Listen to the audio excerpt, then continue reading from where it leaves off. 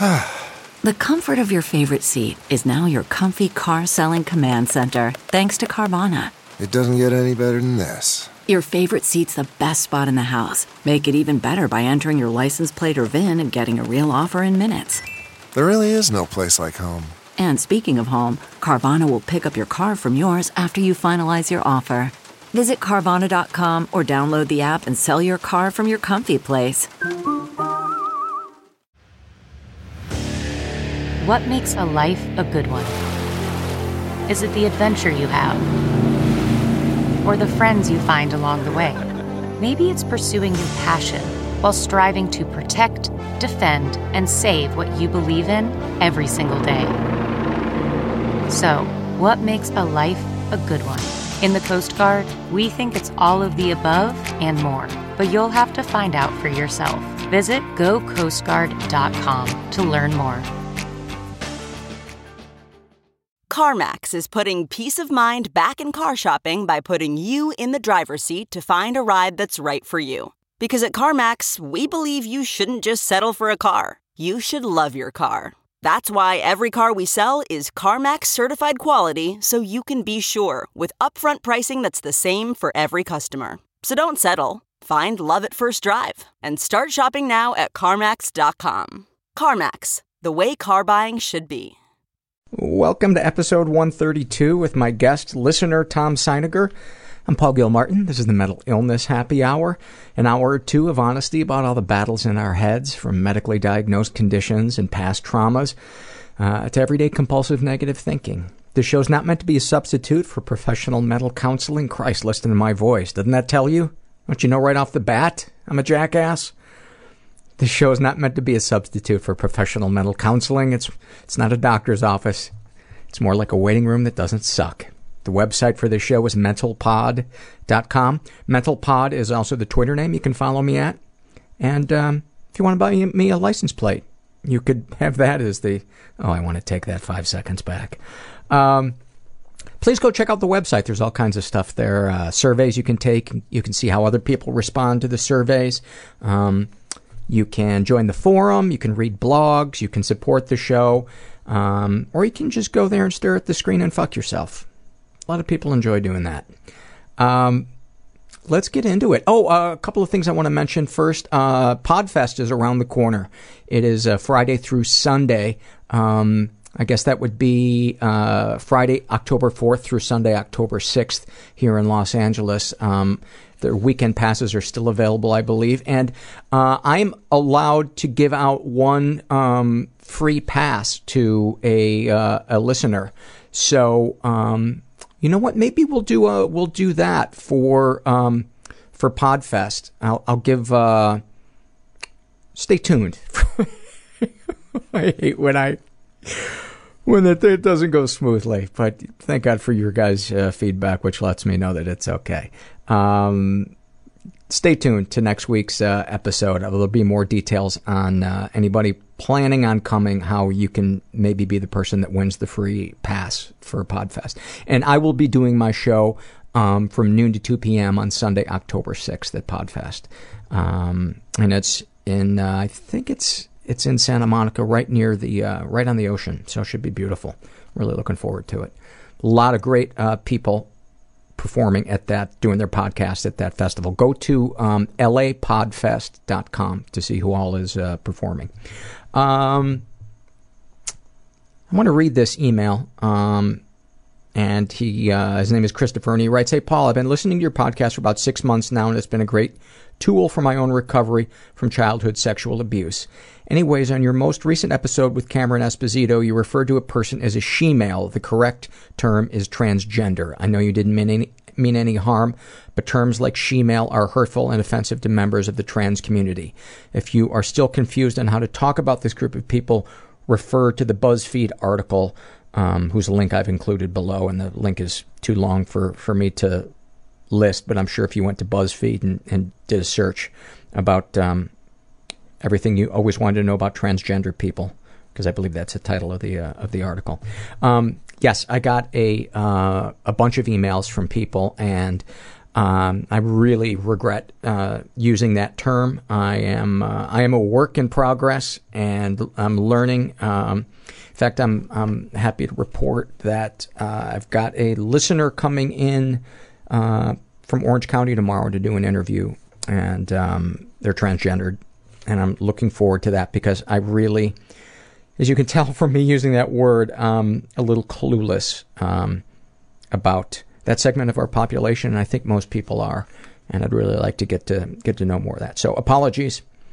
I want to read this happy moment from a guy named Nelson, and he writes, one of my happiest moments occurred when I was about 11. A cousin had introduced me to Dungeons and Dragons, and my mom got me the AD&D Dungeon Master's Guide for my birthday. I was so excited since playing that game had allowed me to finally be someone different. I could be someone cool and strong and handsome and smart, things I never believed I was. Roll some dice, invent a persona, and presto, I was someone else. I'm sure my parents didn't see it as anything more than a weird game, but their being supportive of my hobby meant the world to me. 30 years later, I still get great enjoyment playing that weird game, even though I have finally learned to love myself a lot more than I did then. That's awesome. Thank you for that, Nelson. And that reminds me of this quote from Andrea Gibson, and she says, our insanity isn't that we see people who aren't there. It's that we ignore the ones who are. Every human being has weird thoughts going through their head. Oh God, it's so embarrassing. I'm afraid I'll never get another job again. That I will die and will have not been special. My brain has the gift of seeing the terrible. A million-pound tourniquet being turned against my chest that was constant. Then I started sabotaging my own career. Wanting to die and... to stop him from feeling any joy. That is... very uncomfortable in my own body. I ended up becoming a male prostitute. And what I became was an animal. They took away my shoelaces. I became chaos. Like, it hurts. I just want to go. I just want to leave. You have no idea what a small part of your life this is. You go to a support group, it's like creating a family that you didn't have. I mean, life is 1% event. My body was abused. 99% judgment about that event. But they couldn't touch the best parts of me. But the world is a little bit wounding. It's also glorious. It does always get better. It really does. I'm here with Tom Seiniger, who is a listener. He's 22 years old, and he sent me an email. How long ago was it, Tom? Around Thanksgiving, so end of November, about probably 10 weeks ago. Okay. You live here locally in Los Angeles, and I was so touched by your email, and I think I related a lot to it too, because there's some similarities in our stories, and so I thought let's get together and talk and record. Tell the listener about yourself. As I said, you're 22. Are you from here originally? Yeah, I'm from Los Angeles, born and raised. Spent my teenage years in Orange County and then moved back here about 4 years ago. Okay. And what is there a career path? I'm a graphic designer right now, which is what my dad did. And then about 2 years ago, I realized I've always wanted to do comedy. And so I've started doing that at night. I'm just starting out because I was too afraid to even get on stage for the first year and a half. That's a good instinct to have, to be afraid to do something. Oh no, I'm still terrified. Yeah. But it helps. It's like I feel so good even for those 3 minutes that I maybe get to do a few nights a week. Yeah. So you feel like there's something inside you that you need to express that graphic design can't really express. I feel like I just need to be creative, and I want people to see what I do and like it. And in graphic design, it's more criticism than praise. And also, I mean, sitting at a desk the last 3 years doing it, I've gained about 40 pounds. Well, what did you weigh, 80 pounds before that? No, I hide it with my clothes very well. Well, skinny would be one of the first words I would use to describe you, so fuck you. That's very kind. My girlfriend would probably not use that word ever. Yeah. Well, so where would be a good place to start with your story? The beginning? I mean, I guess the beginning, because I feel like my childhood was very formative in how tense it was. Because I was raised, and I could tell from a very early age that my parents' affection was very one-sided. I could see that my dad was madly in love with my mom, and that she was falling out of love with him very quickly. And how old were you when you first noticed that? Probably about 8 or 9. Because there would be times they'd come home from going out to like a romantic dinner or something, and she would immediately lock herself into her separate bedroom that she had just moved into and wouldn't interact with him for the rest of the night. What do you remember thinking or feeling when you would see that? I would just think it's strange because all my friends' parents all slept in the same bedroom, and as far as I could remember, my parents never had. Did you worry that the family was going to break up? No, because they always seemed to make up with each other, and so I thought it was going to last. And I also think my mom was afraid to leave my dad because he was the sole financier of the family. And so when they did get divorced, at what age were you? I was 13. Okay. Which I think... So 5 years later. 5 years later, probably, I think that's the best age I could have been for it to happen. But I'm going to say 50 would have been the best age, but no. It's, I feel like each parent's relationship, there's no hard and fast kind of rule about parents shouldn't get divorced, some parents should absolutely get divorced, and some parents should stick it out and fight it. So, no, absolutely. Whenever I hear someone say that someone should stay together for the kids, I just think that advice is not good across the board. So broad. There are people that should absolutely not be together, because I think it's good to have 2 happy divorced parents than 2 miserable parents that are together. Yeah, as long as I think those parents are still going to be in their kids' lives and not use them as pawns once they're divorced. Well, that's when it ended up happening to me, absolutely. Well, let's back up a little bit. So, you're 8 years old, and you can see that your mom isn't giving your dad the affection that you wished that she would give him, or he wished that he was getting from her. Was there an instinct in you to try to be more of something, to try to heal it, or did you just feel like you were just a passive observer and nothing you could do would influence it, and that wasn't your job anyway? I feel like all the affection that my mom wouldn't give my dad or even my sister, it was all sent to me. Oh, boy, am I glad I have you on as a guest. I walked on water as far as she was concerned. I could do no wrong.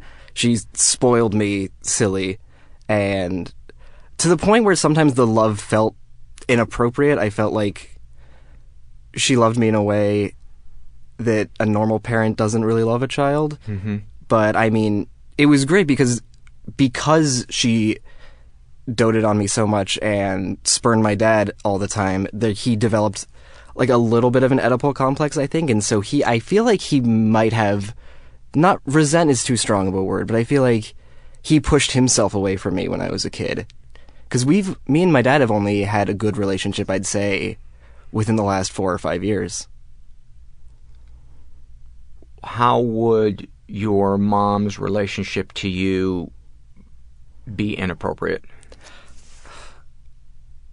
I feel like she only wanted me to spend time with her and never anyone else. When I first started dating, she was incredibly jealous of any girl I brought around. Even male friends, like even my guy friends, there'd be times when she'd fake having an illness, or I would need to take her somewhere because she was too weak to go, just so she could spend more time with me and me not be able to be around anyone else.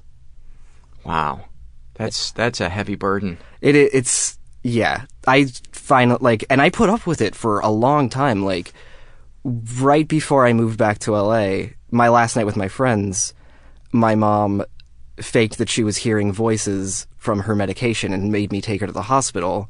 So on the last time that I'm probably going to see my friends for at least a few months, I was taken away from them, and I was furious about it.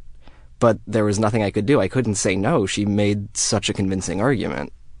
Did you believe that she was really hearing voices? I think a little bit of me bought into it, but by time I was there and taking her to the hospital, she seemed completely fine. And then I was just stuck having to wait in a waiting room until 3 a.m. Has there been another man in her life since your dad?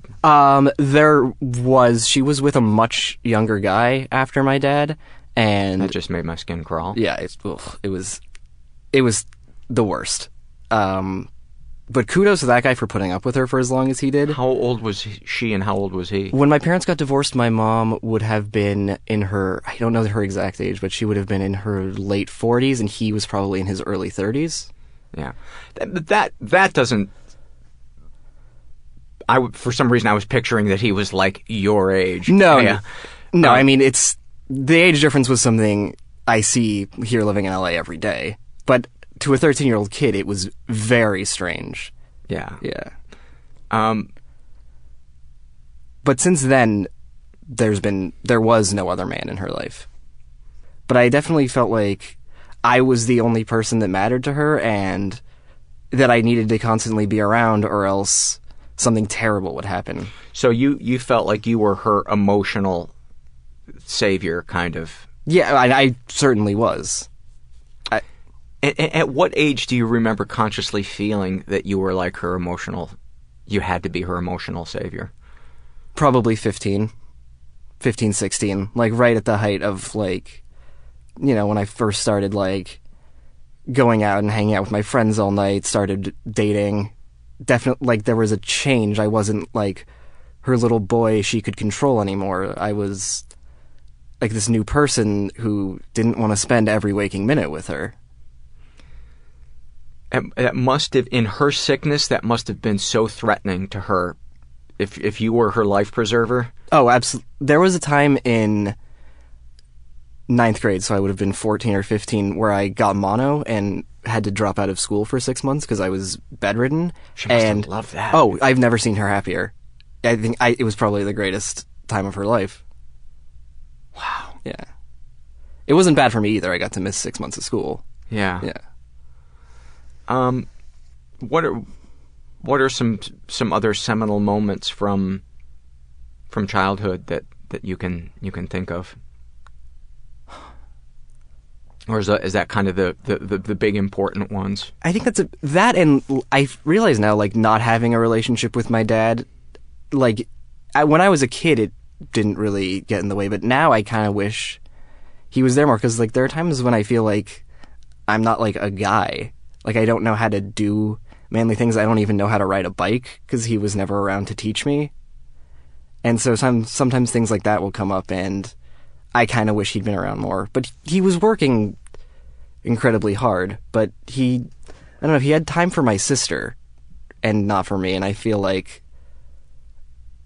But then again, my mom had time for me and not for my sister, so I felt like it felt normal, almost. I thought maybe that's just how it was with parents and children. You know what? From what I've read, that's a pretty common thing that happens in family dynamics, is they kind of pair off. Parents and siblings kind of pair off and become each other's, best buddies, obviously sometimes to a degree that's not healthy. So you're 15 years old, and you're beginning to feel that pull between becoming your own person and hanging out with your friends and your mom wanting you home. How does that begin to affect you? Oh, I started to rebel and act out in ways that any teenager would. I started smoking when I was 15, and still do, unfortunately. I never really drank heavily, because I never liked the way it made me feel or the way it tasted, which I still can't stand.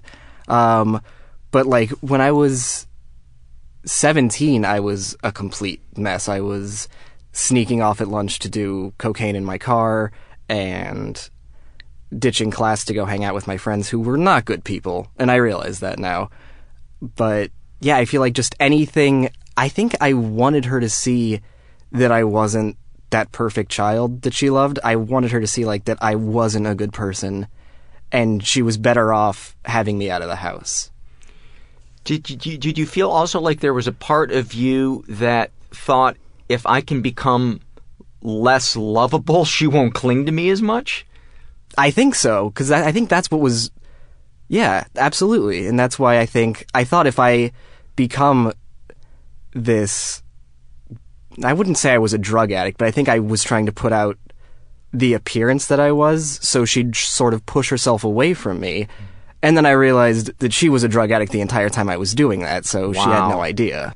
So what was your mom addicted to? Other than you? She started out taking Ambien prescribed by a doctor to fall asleep easier, and then she started taking upwards of 5 Ambien a day all throughout the day just to try to numb herself.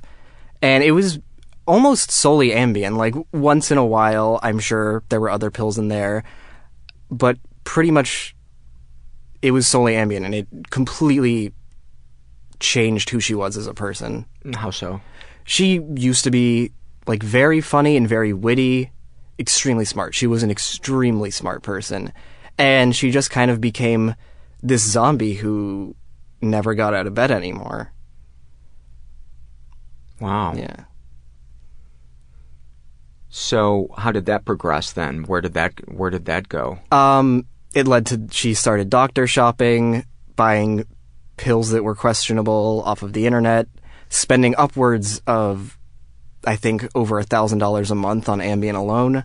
Wow. She would make me buy it for her sometimes, or try to persuade me to. I didn't do that more than twice, I don't think. And eventually, I think it just I just think she didn't even want to be a person anymore. I don't think she wanted to be awake and be conscious. She just wanted to be asleep all day. Maybe her falling out of love with my dad, if that is what happened, is what made her look for an escape like that. I think also she might have just been bored. Yeah. People get bored in marriages. Oh, yeah. I think she was just bored with her life in general. She was a well-off housewife. Her kids were at school all day. Her husband was gone for weeks at a time with clients and stuff, and I think she just didn't have friends to fall back on and just got bored and started to occupy herself by popping pills all day. So then what's the next progression of either her sickness or your issues or your relationship?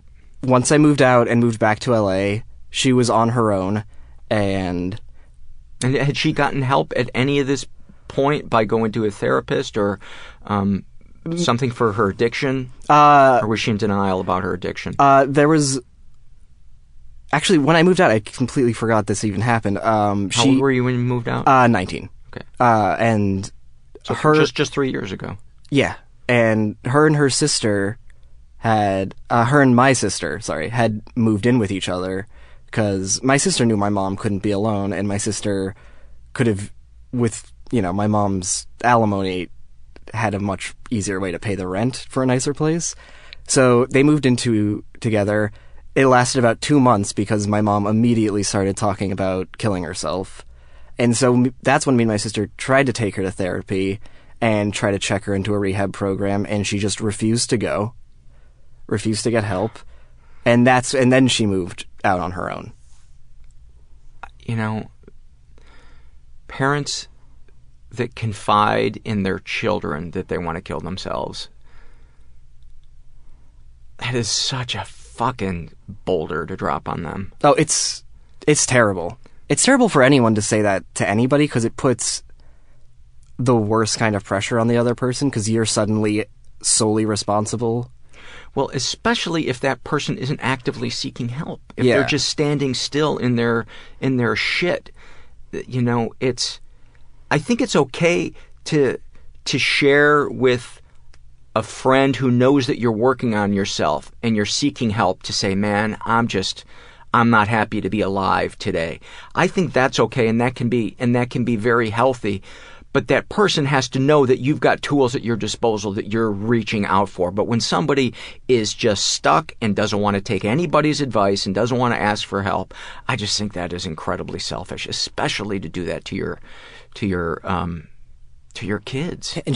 And when we took her to the therapist and had a family therapy session, she was mean. She didn't think we were doing it because we love her and we want her to get help, she just started attacking us immediately. And I think that was really the beginning of when me and my sister just couldn't do it anymore, and we just started cutting off contact slowly but surely. How did that feel? Good. It would have been like a vacation. Oh, it felt great. I was, I had just started art school, and I was living on my own for the first time, and I just didn't need that, like, creeping up my neck every day. What would you feel like, and again, this is me bringing my story to play here, what would it feel like, does it feel like, when you see your mom's number come up on your phone? I feel like I should have mentioned this. She did pass away a few weeks ago. Oh my God. Yeah. I can't believe I forgot to mention that. I think it's just still such a new thing that it doesn't seem like a part of my life yet. I'm so sorry. It's okay. It sucks to say this, but I feel very relieved. Did she take her life?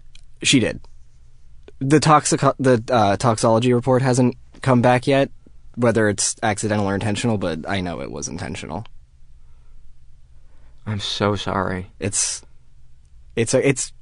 that that's what had to happen, but it's what she wanted. And she got it, and all of our lives are going to be easier now, I hate to say. Thank you for being honest by saying that, because I think a lot of people wouldn't be able to say that. I had this thought when I walked past my mom's bedroom when I was staying with her a couple of years ago, and I was up before her and she was still in bed, and as I walked past, I thought to myself, I hope she never wakes up. And then I felt like a terrible person for thinking that. And then I thought, you know what? Your feelings are your feelings. No, and that's I feel like that's a totally normal way to feel when you have a parent who's abusive in one way or another. Yeah. It's just, why does my life have to be so stressful and so terrible because of your shit? Yeah. So many parents can't recognize that they're putting their needs ahead of their children because they're so trapped in their sickness. And, it really bums me out that people have to think that suicide is a better option than reaching out for help. Because if your mom had reached out for help, if she had overcome that fear of opening up to people that are appropriate, yeah. Who knows what might have happened, but that fear is so intense, that fear of, I can't imagine what happened in your mom's life that made being vulnerable so scary. I don't know. To her. And I don't think I would definitely never know now. But I don't know, it just seemed like she never wanted help. About 2 years ago, which was her first suicide attempt, it became clear after that she had no intention of ever getting her life back on track. There were some times when she did show hope when she was in various programs and talked about, getting a job, getting her own place, and getting her life back together. And then immediately after she would go out of the programs, she'd start doctor shopping again and would invariably end up in the hospital. So she did try to get sober? I think she tried to appease me and my sister, but I don't think there was ever really an intention. I mean, she got 2 of the rehabs she was in, she got kicked out of because her tox screens would come back positive. Yeah. Nobody can get sober for somebody else. At least not long term. That's my belief. You may go in and get sober for other people and then want it for yourself. But ultimately, there's so much kind of painful work that needs to be done to recover that you've got to want it like a drowning person wants a life preserver. Yeah, no, you have, speaking as a sober person, doing it for yourself is the only reason to do it. Because you should be the person that's most important to you. And, I mean, I was never a huge drinker or anything before, but I just figured my life will be better without this if I just have a clear head all the time. And once I realized I was doing it for me, it was easy. And so have you just maintained sobriety on your own, or do you go to support groups? No, I mean, I think my sobriety is not an important factor in my story because I never hit rock bottom or even hurt anyone doing it, but one day I decided I don't need to drink or do any drugs. I'm just not going to do them. Oh, that must be nice to be able to do that. There's moments when it's hard. Like, obviously, when I got the call telling me that my mom had passed away, I immediately wanted to at least have a beer or something. But then that passed within a few minutes. And what was your first, when you first got that phone call? What did you think, feel? What? It was a call from a blocked number, and usually that's for the last 2 years that has been someone telling me she's in the hospital for some reason or another. And I picked up, and the other voice on the end says, this is Officer Torres with the LAPD. And I immediately thought, oh, here we go again. I have to go to the hospital now and come pick her up. And then he said, I'm looking for Francie Seiniger's next of kin. And my heart just dropped. And, I mean, I'd been expecting that phone call for the last 2 years, and I thought I was mentally prepared for it, but I wasn't, and... How can you ever be? I don't know. There was a few minutes of calm where I was able to rationally think about it, and then I just cried for about 3 hours. And then I got it out, and that was it, and I haven't cried about it since. And... it's now just that sense of relief that it's over. I don't have to constantly have in the back of my mind that thought, is today going to be the day when I get that phone call? That makes sense. Yeah. That makes sense. So let's talk about you and what you struggle with.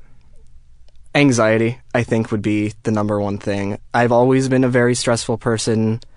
I've struggled with panic attacks since I was probably 12 or 13 years old.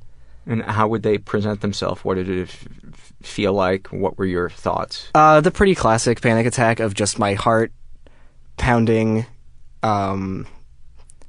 sweating, feeling like I am having a heart attack. Like, something's very wrong. I'm not going to be okay. And then sometimes I'll get so worked up that I faint, which I prefer because I wake up feeling mostly okay. But then... Faint, like standing up or sitting down? I can't stand when I'm having a panic attack. I immediately will sit down, even if it's just on the sidewalk. I will just sit down on the ground. Because if I try to move, I'd probably fall over, just teeter. But sometimes when I don't faint, they'll last for over an hour sometimes. Oh, that's got to be agonizing. Oh, it's terrible. And there's a lot of involuntary crying, which I don't like, because it makes it very hard to hide if I'm around people when that happens.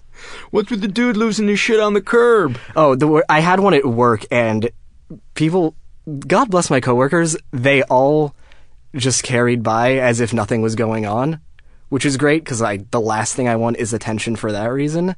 And then someone saw how sweaty I was, and they're like, "Are you sick? You should just go home." And that was good. I was able to avoid having to tell them I was having a panic attack. So what kind of support system, if any, do you have in place to deal with this stuff? I have started seeing a therapist sort of infrequently. And it helps. I haven't been prescribed medication for it because I feel like, and he feels also that it's not completely necessary for me because it's fairly infrequent and I've been able to manage it for so long. But it's just, it helps with the everyday stuff, because if even the smallest problem presents itself to me, it becomes the size of the world on my shoulders. Like, when you're in panic attack mode, or just in general? Oh, just in everyday life. Like, the other day, my car thermostat went above the middle for the first time, and I immediately pulled over and started Googling on my phone what could be happening. I thought my car was going to explode if I kept driving it. And every small problem is the biggest problem I've ever faced in my life at that point. Man, when the mind decides it's going to extrapolate into the doomy future, it is a powerful fucking CGI death machine. Oh, I have the worst sort of 70s Scorsese downward spiral every day. The worst is, like, the reason Do you shave your hair into a mohawk and look at yourself in the mirror? Maybe once more of it starts falling out, I'll do that.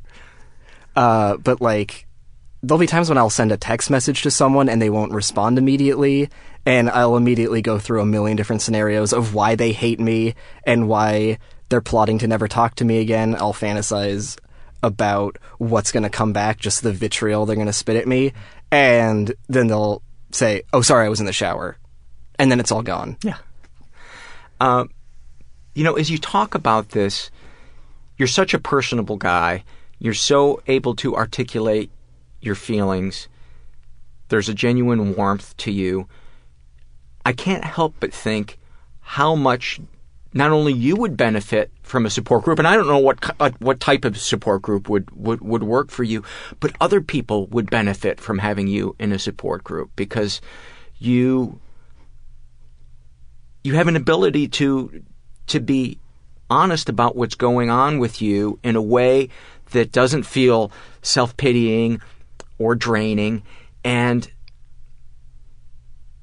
I just think it would be so nice for you to be around other people whose brains work the way you do, so you can be reminded every day that I'm not alone. That is so nice. That being said, I am incredibly draining on some people. I think that's what was always so appealing about stand-up to me, was these were people just airing out their dirty laundry, and people loved them for it. Yeah. So I feel like maybe that's my support group. Yeah. Maybe that's it, or maybe just try a bunch of different ones, because a lot of times too, if you go to the wrong meeting for a support group, it can really turn you off. I have friends that have gone to support groups, and because that first meeting was an unpleasant experience, they will never go back, because they're convinced that meeting represents all of that support group, and that's not always the case. So I'm just throwing that out there, but those wires to connect to another human being, some people, it's like there isn't even an inch of that laid yet. And with you, I get the feeling that there's like some good yardage of wires already laid, ready to connect to other people. Oh, that's just my... Oh no, I'm a total empath. I love talking to people and connecting with people, and I like trying to help people. Admittedly, I'm not always good at it, because sometimes I'll just get angry when people don't listen to me. But no, I love talking to people. So as you say that, it makes me wonder if one of your challenges then isn't going to be not trying to fix people, but to be there for them and to listen and to learn when to kind of let it go when they're not taking your advice, and how to deal with that. Because that's something I've had to deal with, very, very early on. I used to take it as like a personal failure if somebody didn't take my advice. And then I realized, people hear what they need to hear when they're ready to hear it. And some people, like your mom, were never ready to hear it. Other people, maybe they're 50 when they're ready to hear it. And for us to expect them to hear it when we're ready for them to hear it, it can be crazy-making not only to them, it can be off-putting to them, but it can be crazy-making to us, because we're under the delusion that we can control that person's destiny.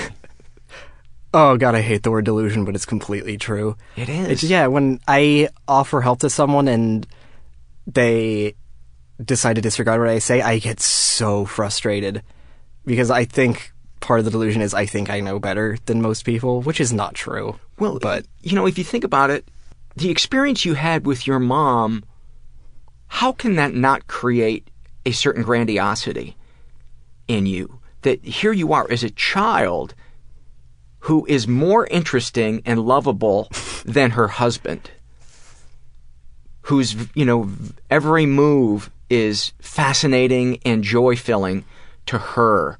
So, and that doesn't mean that you're not a special person who has all of those qualities, but it's, and dude, I'm talking about myself as well. Oh, I know. The mirror I'm looking into right now is horrifying. Yeah. Yeah.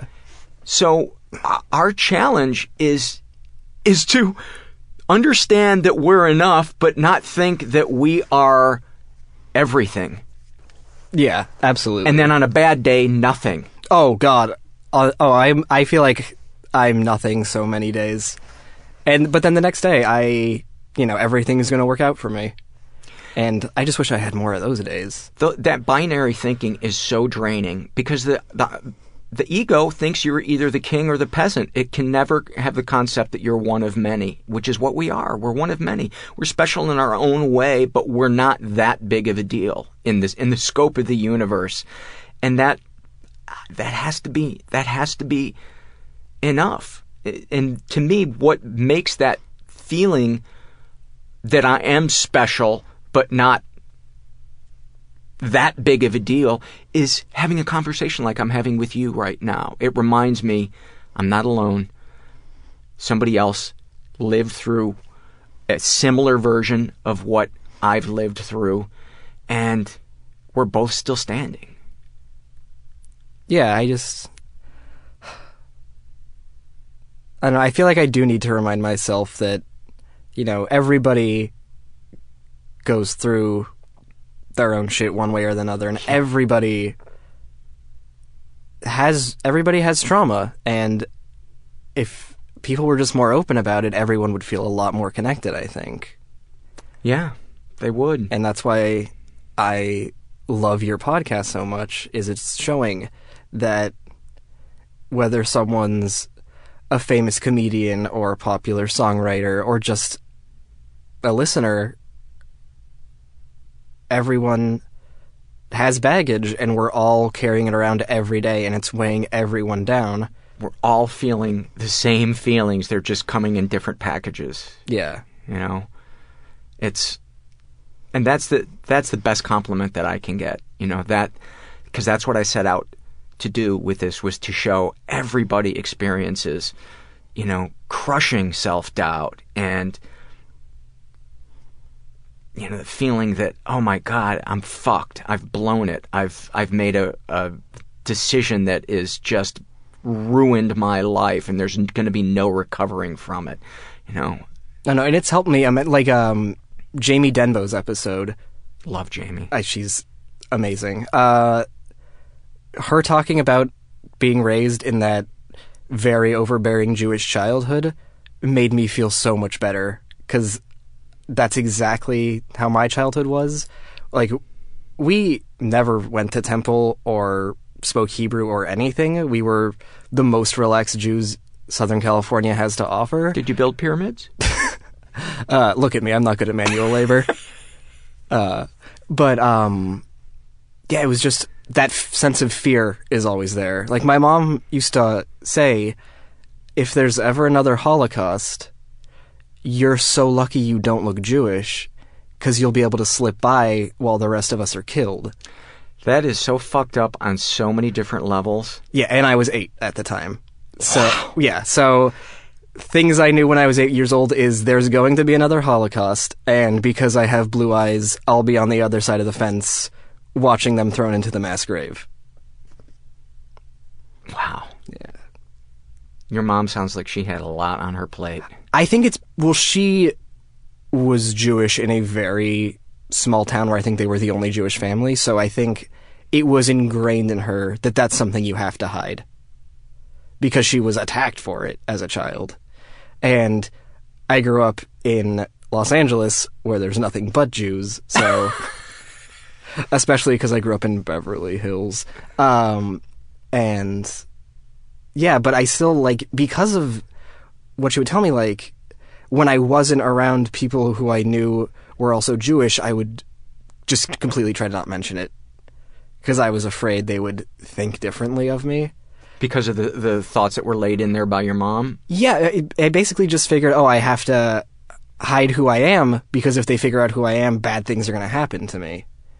And, of course, that's ridiculous. There's never going to be another Holocaust, I don't think. But for a while, it made me, like, really try to hide what my real identity was.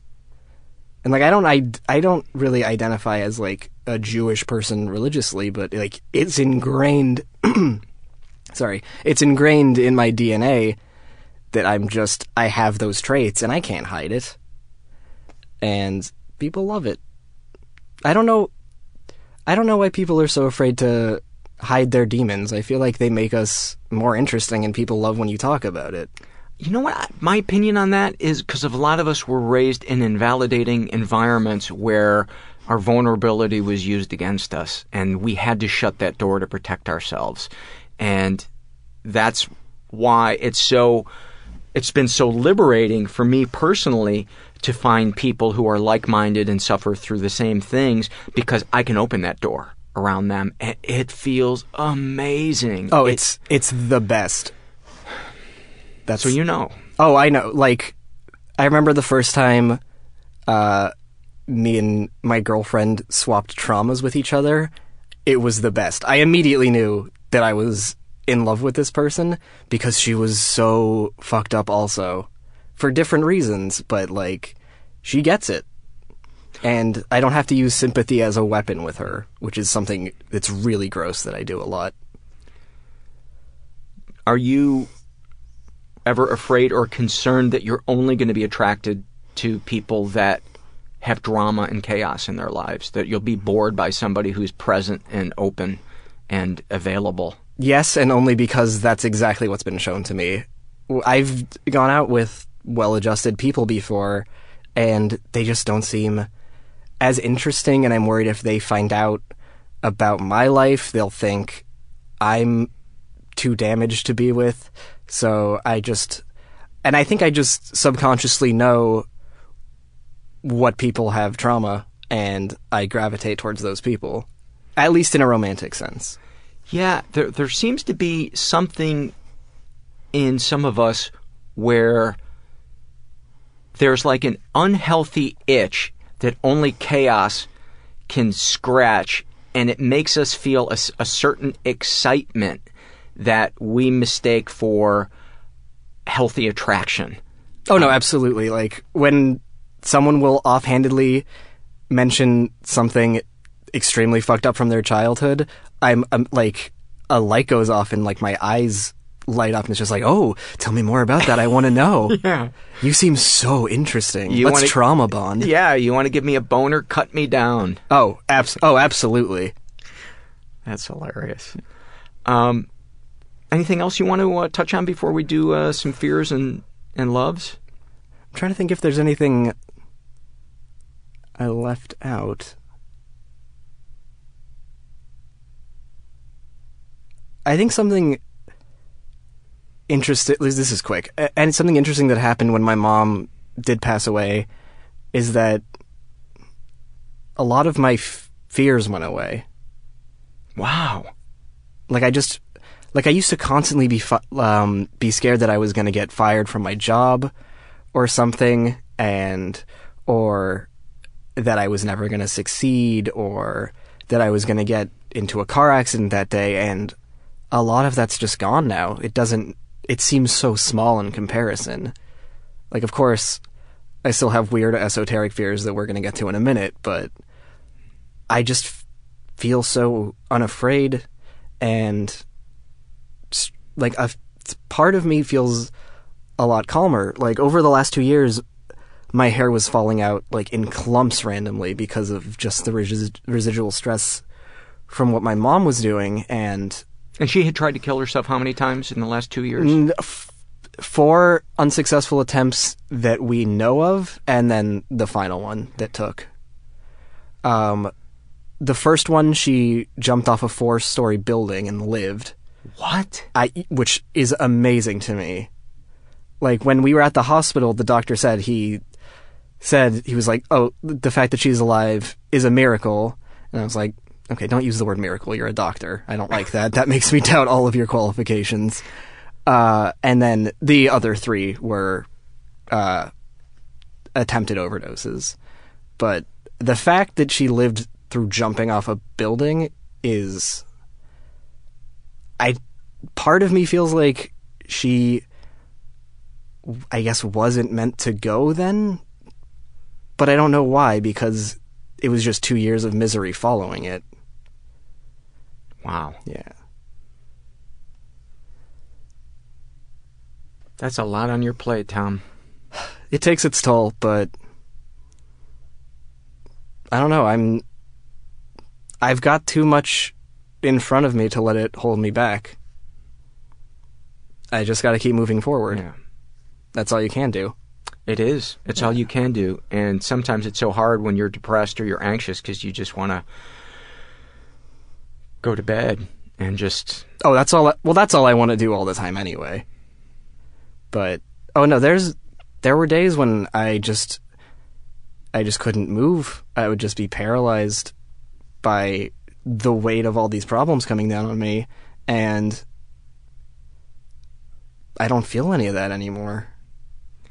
And I'd just like to interject at this point. I see a lot of parents who fill out the shame and secret survey, and they'll say that if it weren't for their children, they would kill themselves, that's the only thing keeping them alive.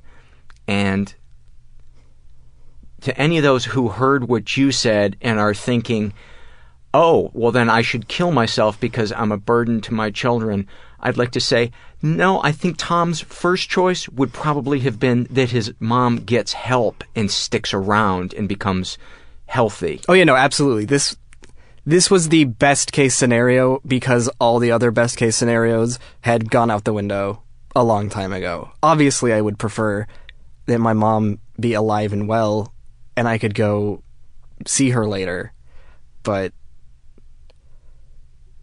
she didn't want to be alive anymore. And there was nothing, I guess, really to hold her back because we'd tried everything else to help and it wasn't there. And I don't think suicide's ever the answer, but I feel like in her case it was kind of the only choice she had left. Because she was unwilling to get help, learn a new way of living. And to the parents who filled out the survey and said the only thing keeping them alive is their kids, like, that is, like, hearing that breaks my heart, but I'm just glad that at least they have that. And I feel like if you can stay alive for your kids, you'll find more things to stay alive for. Yeah. And if you really love them, even though it's uncomfortable, get help for yourself, for your kids. Get help and stay around. Your kids are not going to be better off that you're gone. Ever. No. Yeah. Some fears and loves? Yes. Let me get out my phone. You want to start? All right. Are we doing fears first? Yeah. Okay. I'm afraid that when I see a crazy, lonely old homeless man walking down the street, that it's actually me from the future coming back to give me a message, but he's too crazy and fucked up from time travel that he just walks by. I'm going to be reading the fears of a listener named Deborah. She says, I'm afraid that I will never lose these 20-plus pounds. Oh, I know that one.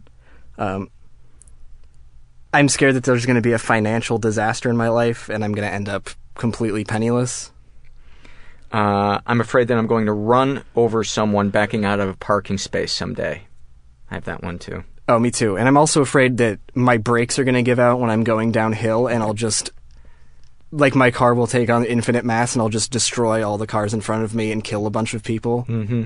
And then survivor's guilt is another thing. And then the forensics won't be able to prove that your brakes went out, and they're going to say that you plowed into them intentionally. That's also where my brain goes. Oh, that's another fear I have, is that I'm afraid I'll get pulled over during a routine traffic stop, and there'll be a huge misunderstanding, and I'll be jailed for something I didn't do. Yeah. Deborah says, I'm afraid that I'll never have the courage to try therapy. Oh, I hope you do. I'm just going to put it out there. Therapy's great. You should not be afraid to try it. The way someone sold it to me was, you get to complain to someone for an hour, and they have to listen to you. I'm scared that I'll have to choose between comedy and my relationship. I'm afraid that if and when I do try therapy, I'll think I'm somehow smarter than the therapist. I think a lot of people do that, and to which I would say it's not about smart, it's about unloading an energy that's trapped inside you. Oh yeah, absolutely. There are times when I've talked to therapists throughout my life that, like, I get the feeling of, like, you don't know. I know. Just listen to me. That's all it really takes, is, like, just find someone who's willing to talk to you. I returned somebody's phone call the other day. It was somebody who's new in our support group, and this person had probably called me 3 or 4 times before that, and I'd listened to them kind of talk about what was going on with them and their struggles. And that morning that I called them back, I knew that I needed to talk about what was going on with me. And so I confided in this person what I was struggling with, and they were able to help me. And so it's not about, I mean, this person is brand new in this support group, but they heard me. I felt heard. Mission accomplished. You know, so you don't have to, somebody doesn't have to be a rocket scientist for you to get that feeling of healing. You just have to feel felt and heard and understood. That's been my experience. Exactly. I feel like a lot of the stigma around therapy is that you're going in there to be analyzed and have medication thrown at you. But really, you're just going in there to talk to someone, and they're just a person. Yeah. Yeah. All right. I'm afraid that my cynicism will ruin great opportunities for me. Deborah says, I'm afraid that the only reason I'm staying with my husband is because I'm too scared and lazy to raise my kids alone. Oh, God. That doesn't touch anything in you. Oh, no trigger there. That ruins me. Yeah. I'm afraid that I smell really bad, and everyone's just too polite to tell me. I have that one, too. Deborah says, I'm afraid of someone sneaking unseen into my garage as the garage door is going down after I pull in. Okay. That's like a horror movie, that one. Oh, I thought she meant like she's afraid the garage door is going to crush them. No, like they're going to sneak in and then, attack her as she's trapped in her garage. Oh, God. Oh, I'm constantly afraid that I will be not robbed, but just murdered for no reason in the middle of the night. Mm-hmm. Yeah, but I feel like that's a common thing, kind of. I'm afraid I'll be stuck working at a job that I'm indifferent towards. Deborah says, I'm afraid my oldest daughter is starting to pull away from me little by little as she becomes closer to her friends. There's another one. You can't relate to that at all. Oh, no, not at all. I'm afraid I'll never be able to quit smoking. Deborah says, I'm afraid that I'll come back from vacation with bed bugs. Oh, I have that one. Oh, I had bed bugs for 3 months last year, and I think it is the worst thing that can happen to a person, because every day is a disaster, and you don't want to go home, and you're like, people, if you tell people you have them, their reaction is like, get the fuck away from me. Oh, it's like, I think how people would have reacted if you told someone you had AIDS in the early 80s. Mm-hmm. Just you're afraid if you touch them, they'll have bed bugs all over them. Right. Oh. God, I'm amazed that came up. Your turn or my turn? I think it's mine. Okay. I'm afraid that if I have children, I won't love them. Deborah says, I'm afraid the rabbi at my temple, whom I love and have been trying to befriend, has kept her distance because she thinks I'm not, quote, Jewish enough. I feel like if you have that fear, you're Jewish enough. Oh. I'm afraid that people pity me. I have that one, too. Yeah. I'm afraid that my kids will grow apart from each other as adults and have no relationship, as happened with me and my brother. I'm afraid that my dad and my sister find me disappointing. They think, like, I'm not living up to my potential. Deborah says, I'm afraid of the emptiness that awaits me when my kids have grown up. Oh, God. Deborah, I want to give you a big hug and encourage you to go to therapy. I know. I want to just wrap my arms around this woman and hold her for like 20 minutes. I'm afraid that my looks will fade faster than I'm able to handle. Trust me, it's not fun. No, I know. Deborah says, I'm afraid my marriage has no real foundation. I'm afraid that when I die, no one outside of my family will care. That I won't... I guess that's also a fear that I won't leave any mark when I'm gone. That I'll just have been ineffectual. I think that's a really, really common fear. Oh, it's gotta be. Yeah. But, I mean... I would care. Well, I feel like, that's nice. And I am kind of immortalized in this now. Yeah. Oh, that just made me feel a lot better. Deborah says, I have a fear of talking about my feelings. Oh, that's Please overcome that fear, Deborah. Yeah. People like when you do it. Ah, they do. And if they don't like when you do it, they're not people you want to associate with anyway. Exactly. I'm afraid that all my teeth will fall out one morning. That's it?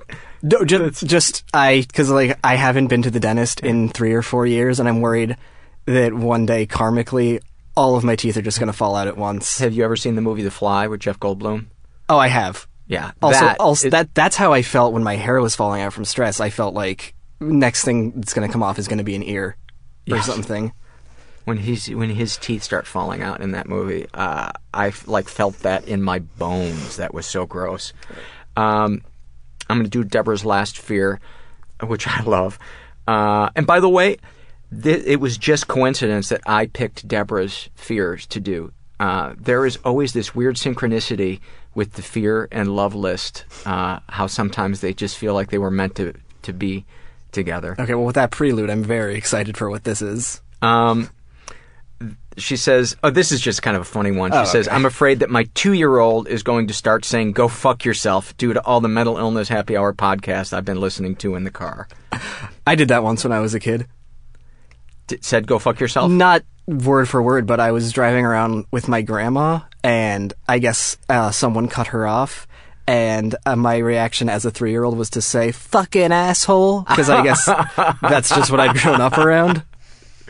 That's awesome. Should we go to loves? We should. Deborah says, I love getting the right Tupperware lid on the first try. That is a sublimely satisfying thing. Oh, it's those small victories, like when you're in a new person's house and you guess the silverware drawer on the first try. Yeah, or the garbage. Oh, that one I've never succeeded finding the garbage easily. I love when I make my girlfriend laugh so hard she can't breathe. That's a great one. I love when people tell me my children look like me. That is nice. I love when I have a nightmare that I'm still in high school, and then I wake up and I realize that I'm done and I never have to go back. That's an awesome one. Oh, I love that feeling. Deborah says, I love a heating pad on menstrual cramps. I'll take her word for it. I love crying in movies. I do too. She says, I love peeling a banana and not finding a single bruise. I love when I have a negative expectation of something and then something amazing happens instead. Yes. That's a great one. Oh, I had one the other week that filled me with light for 3 days straight, where I was driving up La Brea and I saw a group of young transsexual kids walking up the street, and up the street was this big group of really scary looking thugged out guys, and it was like a movie. As the transsexual kids got closer, the big guys moved out of the way to hug them, and they had moved out from in front of a sign that said LGBT support meeting. Oh, and wow. I just immediately started crying when I saw it. Wow, that's so beautiful. Oh, it was like, it was just that moment of like, oh, people are good. Yeah. Yeah. There's so many good people in the universe. There There's are. so many. They're everywhere. And I can't wait to meet all of them.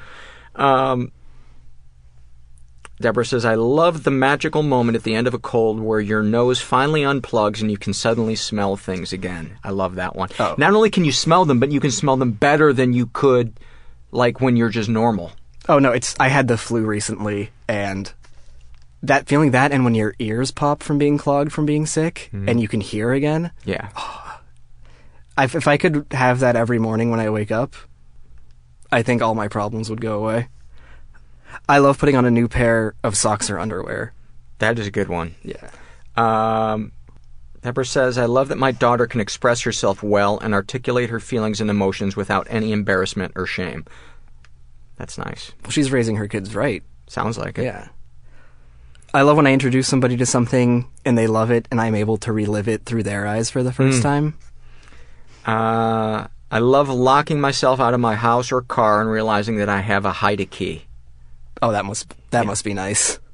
I've done that one. Oh, I've had to break into my apartments many times because I didn't have that. I love discovering a new song and then playing it until I can't fucking stand it anymore. Yeah. I love when the planets align and all my kids are quiet in the car at the same time. I can't imagine how many parents love that one. I love getting the answers right on Jeopardy before any of the contestants Yes. do. Or if none of them do, and I feel better than them. Oh, yeah. Oh. That's a big win for the ego. She says, I love the sound of a football game on in the background. I love having arguments and righting wrongs that were done to me in the shower at the end of the day. I love being woken up in the morning by my 1-year-old, gently rubbing my back and stroking my hair. Oh, that's beautiful. That is really sweet. That's like a Norman Rockwell painting. Yeah. Let me finish before I turn around and smack her face. I love feeding ducks. There is something nice about feeding. Or just any feeding birds. Ducks. Yeah. I think part of it, too, is that they trust you and they move in close to you. Oh, yeah, you feel like a king. Yeah. I love it. Oh, I love this one. I love paying for the person's coffee behind me in the Starbucks drive-thru. What a beautiful gesture. What an amazing human being to actually do that. Yeah.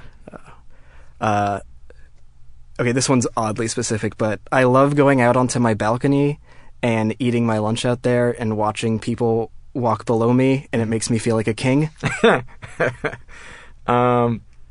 I love going out of town for a few days and then coming home to a DVR full of my favorite shows that I missed.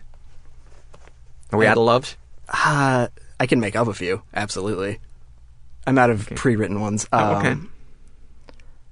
I love when I'm in a record store and I find a record that I want at full priced, and then right behind it, there's a used one for a lot less. Oh, that's great. Yeah. Deborah says, I love the fact that I've never said one negative thing about myself in front of my daughters. That's good. That is really good. I love when a book is able to make me cry. Which is rare, but... Have you seen the movie The Life of Pi? No, I haven't. Oh, there was a moment in that when I just started fucking bawling. And halfway through that movie, I was like, I don't know if I like this movie. And then, yeah. Oh, I find myself crying in movies that probably shouldn't be cried in, but just anything, any sort of sentiment will get me immediately.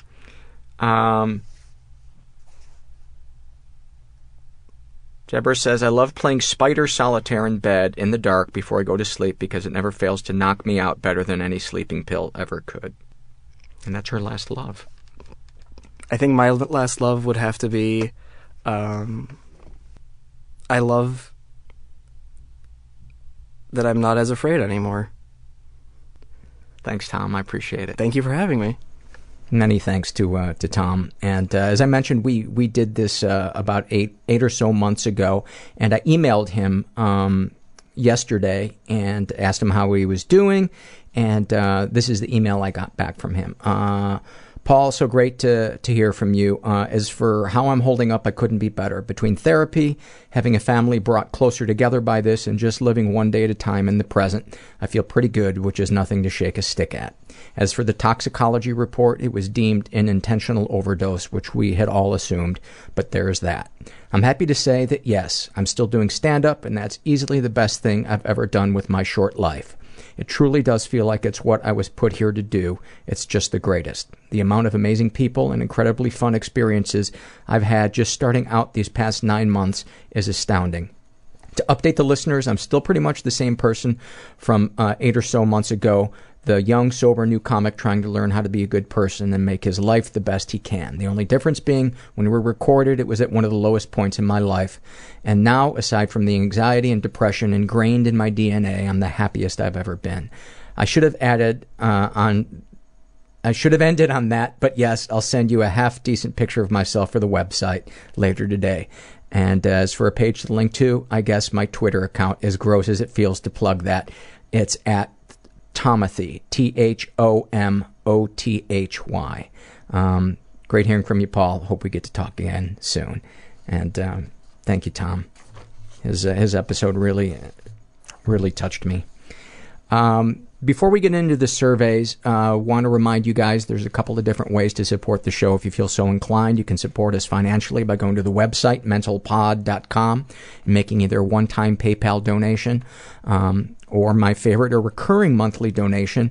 And I have to take a moment out to thank you guys that are monthly donors and people that have donated. I was able to go plunk a little bit of Mental Pod money down for a $300 a month office space so that I can record without my dogs barking in the background.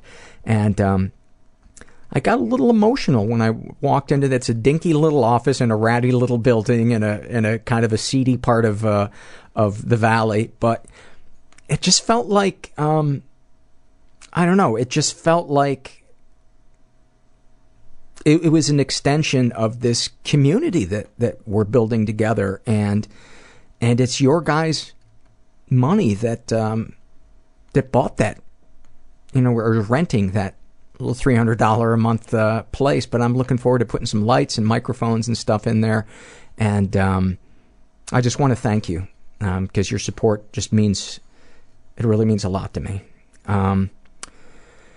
You can also support us financially by shopping through our Amazon search portal. It's on the homepage right-hand side, about halfway down. And Amazon gives us a couple of nickels. Doesn't cost you anything. You can support us non-financially by going to iTunes, giving us a good rating. That boosts our ranking, brings more people to the show. And I'm going to brag for a second, and I suppose I'm also high-fiving you guys, but we've had almost 2,000 people rate the show. You can rate it up to 5 stars, and 1,800 of the 1,900 ratings are 5 stars. And I just shake my head in amazement when I look at that. It's like, wow, this show is really striking a chord with people, and I never in a million years imagined that when I started doing this, that it would resonate, as much as I hate that word, with people. Who knew admitting that you're a jackass could be so freeing and so critically rewarding? All right, let's get into the surveys. This is from the Shame and Secret survey, filled out by a guy who calls himself Cormac. And I just want to read this one thing he writes. Deepest, darkest thoughts. I wish that I would get seriously injured or that someone in my family would die just so I could talk to someone. That kind of breaks my heart and just makes me think, Cormac,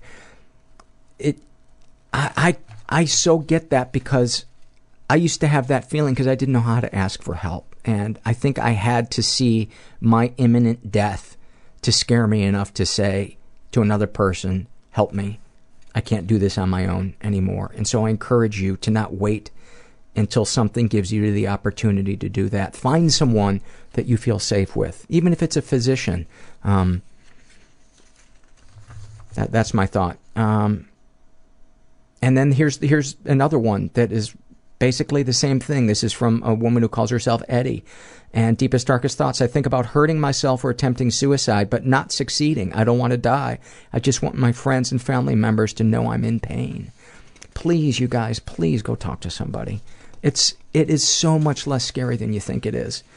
I think a lot of us think it's going to be scary because our template is often family members or parents or authority figures who have let us down. But there's so many people that won't let you down, especially therapists and support groups. This is from the Shame and Secret survey, and I'm just reading a little section of this. This is from I Did Bake Naked. Gotta love that name. She is in her 20s, and she writes, deepest, darkest thoughts. I want to have a food from every category of the junk food pyramid on my kitchen table. I want to eat all of it. Then I want to watch TV, not be able to move because I'm in so much pain from overeating, and then fall asleep. I'll wake up and be able to visually see how bloated I am in my face. This is a fantasy of mine. I've admitted a fraction of this to most of my close family, friends, and so on. No one can relate to the small fraction I tell them. How can I admit the real truth then? And she adds, I'm not overweight, which kind of makes me hate her on a certain level, unless she's just thinking about the food and not eating it. But fuck, I wish I could go back and be that 14-year-old kid that could have 3 chocolate shakes. Then again, I was also living with my mom. Scratch that. This is from the Shame and Secret survey filled out by a woman who calls herself Probably Diseased. Deepest, darkest secrets. I think I was raped by my ex-boyfriend. And then fast forwarding in the survey, did these secrets and thoughts generate any particular feelings towards yourself? I feel ashamed of myself because I let that incident happen to myself. And then I didn't listen to my mom, who would absolutely hate me if she knew that I was abused or caught an STD. I probably would kill myself if I told her and she disowned me. She is really all that I have right now, and I feel so alone. Wow, it really sounds like she is not there for you. It sounds like she is a real fucking narcissist who can only accept you when you fit into her model of what she thinks her child should be. She really sounds like she's treating you like an object or something, but she doesn't sound like she has a lot of empathy. She sounds really like she's got a lot of fucking issues. I encourage you to find someone that's safe to open up to, because your mom does not sound safe. This is from same survey filled out by Laura, and her deepest, darkest thought.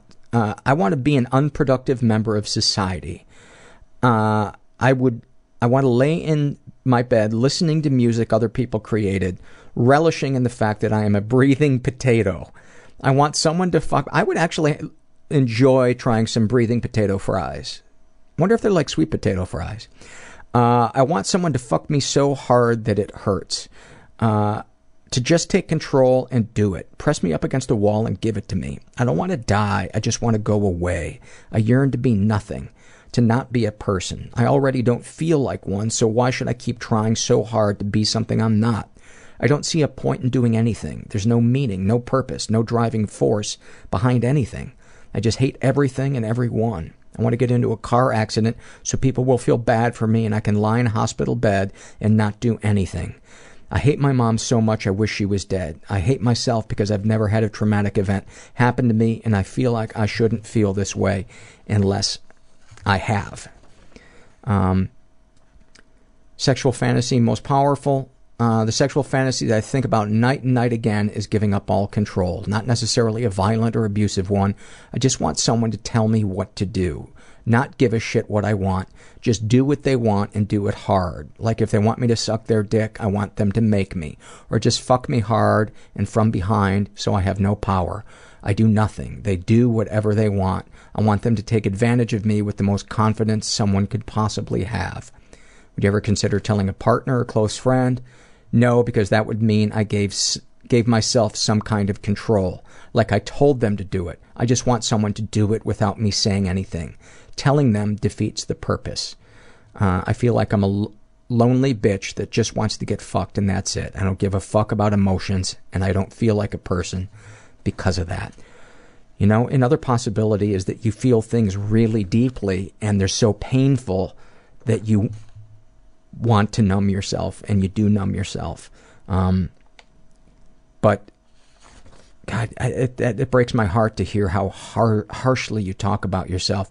And I just have to say about the fantasy thing, that might be a little bit of a catch-22, wanting someone to take control like that without you saying anything, waiting for them to do that. I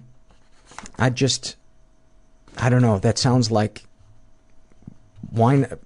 I don't know. I should just shut up.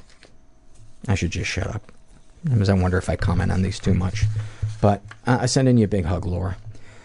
This is filled out by a guy who calls himself Creep, and his deepest, darkest secret, he's 24, and he writes, exhibitionism. I enjoy seeing if I can get away with not being caught or noticed masturbating or spying or showing my genitalia in a public area. In layman's terms, I'm the creepy guy in the row behind you on the bus whose eyes can be felt on you, peeking over your seat to catch a glimpse of cleavage. I suppose I'm a curious boy trapped in a man's body. I feel I should include the fact that I'm a virgin and have never been close to a woman, well, that knew I was there. I know, super creepy. My bread and butter is staying over at friends' houses and sneaking into where the girls are sleeping and trying to pull down the covers a bit, putting my penis close to their bodies / mouth / hands. Fantasies most powerful to you, I've already said all I could. They're not fantasies, they're reality. His deepest, darkest thoughts were to subdue a woman with chloroform or some oral anesthetic just so she is passed out so I can have my way with her in order to save her from feeling pain or fear. I don't believe he's doing that, though. Do these secrets and thoughts generate any particular feelings towards yourself? He writes, yes, at least I'm not a complete sociopath. I have remorse. However, I take comfort in the fact that my disease is not being contracted by my victims because they are unaware of my deviance.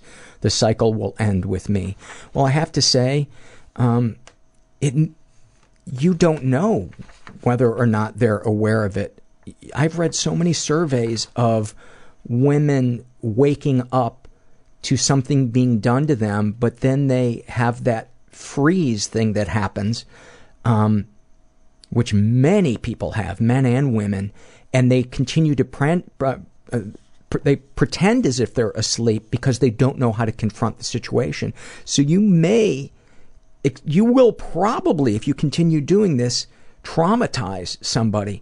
And I don't want you to think that you're a monster. But something's going on with you that you need to talk to somebody about. And if you can't go there for yourself, go there for that potential person that you're eventually going to wind up hurting and traumatizing. So I'm sending you a big hug, Creep, and also giving you a little push on the back to get to a therapist. Get to a support group. Get somewhere out of your own head, because that sounds like an addiction, and addictions don't go away without intensive work and support. This is from the same survey filled out by Alice, and she writes about her sexual fantasies. They always really are about the guy fucking me, touching me, kissing me until I'm ecstatic, beyond satisfied. Nothing to do with his satisfaction or what he likes. Just me getting my fill of pleasure with no responsibility or owing anyone anything. Would you ever consider telling a partner or close friend? I've been able to communicate openly with my husband to a certain extent. He is very supportive, loving, and giving, and loves to please me. He wants to make me happy and goes to great lengths to fulfill me, and is a really beautiful and amazing person. Do these secrets and thoughts generate any particular feelings towards yourself? Yes. I think I am a monster and a sex fiend. I think that what I want is beyond the realm of what a human being can give or should be expected to give. I feel ashamed of my lust for sex. I do not want just any sex, though. Not many people turn me on, and I just want my monogamous relationship to be voracious and ecstatic. Oh my God, it is, Alice. Of all the surveys I've ever read, it sounds like you and your husband are like two perfect pieces of a puzzle sexually that just snap into place, and you're beating yourself up about it. You're not a monster and a sex fiend. You have a healthy sexual appetite, and you enjoy being ravished, and your husband enjoys ravishing you. I'm so uncomfortable I use the word ravished. Give into it. Celebrate it. I hope that as you're listening to this, you are having an orgasm and he is giving it to you, and you are not considering his feelings at all. Now that sounded like a put down, but it wasn't. I'm going into a wormhole. This is from the same survey. I had to read that one because it's like, oh my God, there's so many. I read so many of these things where these people have all this work ahead of them to get to a place where they can have the kind of intimacy and connectedness that it sounds like you have. Same survey filled out by a guy who calls himself Young and Sad. He writes, when I was 16, I had to stop my father from killing himself. I consider myself straight and have no emotional connection to men, but I am sometimes sexually attracted to them. I've attempted to have sex with a man once and I didn't like it at all. I often post ads on Craigslist looking for anonymous sex even though I have a girlfriend that I love very much. I hurt so much every time I do this, even though I have never acted on any of these urges. I have a small penis and I feel that I'm not good enough for my girlfriend, which is probably why I end up looking to strangers for intimacy. I fear she may have found out about the mistakes I made, and I have no idea what I would do if she were to leave me. I despise myself for what I have done to her, but I know that if I told her, there would be no saving things between us. The environment that he was raised in, he writes, my father always had anger issues. He would be verbally abusive and could switch back and forth between being the nicest man you've ever met and a monster consumed by his anger. Sexual fantasies most powerful to you. I often want to relinquish control and have someone else do whatever they like to me. I believe this stems from the fact that I am ashamed of my body and genitalia and have trouble making sexual advances with anyone. I thought I would be a bottom in the homosexual sense, but I found no enjoyment or attraction in it once I tried it. It stopped almost immediately. Did you ever consider telling a partner or close friend? I don't know. I often feel pressured and scared when I attempt to have sex with my girlfriend now, even though I desperately want to. I'm terrified that if I open up to someone and tell them all my sexual quirks and fantasies, they will see me completely differently, or that they will see me as a disgusting and dirty person. You're not a disgusting and dirty person. And it's clear from the environment that you were raised on that, you know, it was invalidating and scary, and you never knew where you stood with a verbally abusive person, you know, who would lure you in with niceness and then punish you with rage. Do these secrets and thoughts generate any particular feelings towards yourself? I absolutely hate myself. I go to the gym constantly because I feel inadequate as a man due to the size of my genitalia. I consider myself generally attractive, but I doubt that any woman would stay with me for a long period of time because of my shortcomings. I've struggled with depression since I was 16, and I started having anxiety attacks this past year, usually ending in me vomiting. I feel as though I will end up alone because I'm awkward in social situations and my head is so fucked up. If I were someone else, I would never associate with me. I've been smoking marijuana heavily for the past 2 years to deal with my depression and anxiety, and I've been caught by my parents 4 times. Even though I don't believe I'm harming myself, I feel extremely guilty about smoking, even though I continue to do it anyway. Thus, I'm a terrible boyfriend, son, and person in general. Wow, it sounds like your dad or somebody else has just buried such terrible core messages in your head, because you sound like a really sweet guy, you know, whose sexuality doesn't fit clearly into a box like most of us.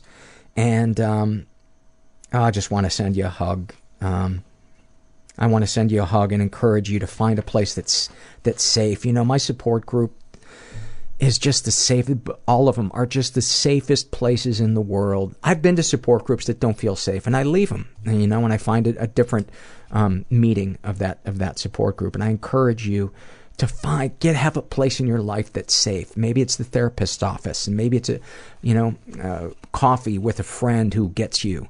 But find some place where you can be yourself, because there's nothing wrong with you. There's nothing wrong with you. This is from the Shame and Secrets, filled out by, he doesn't give himself a name. He puts BPD2 PTSD due to molestation by my mother, and work with survivors of torture.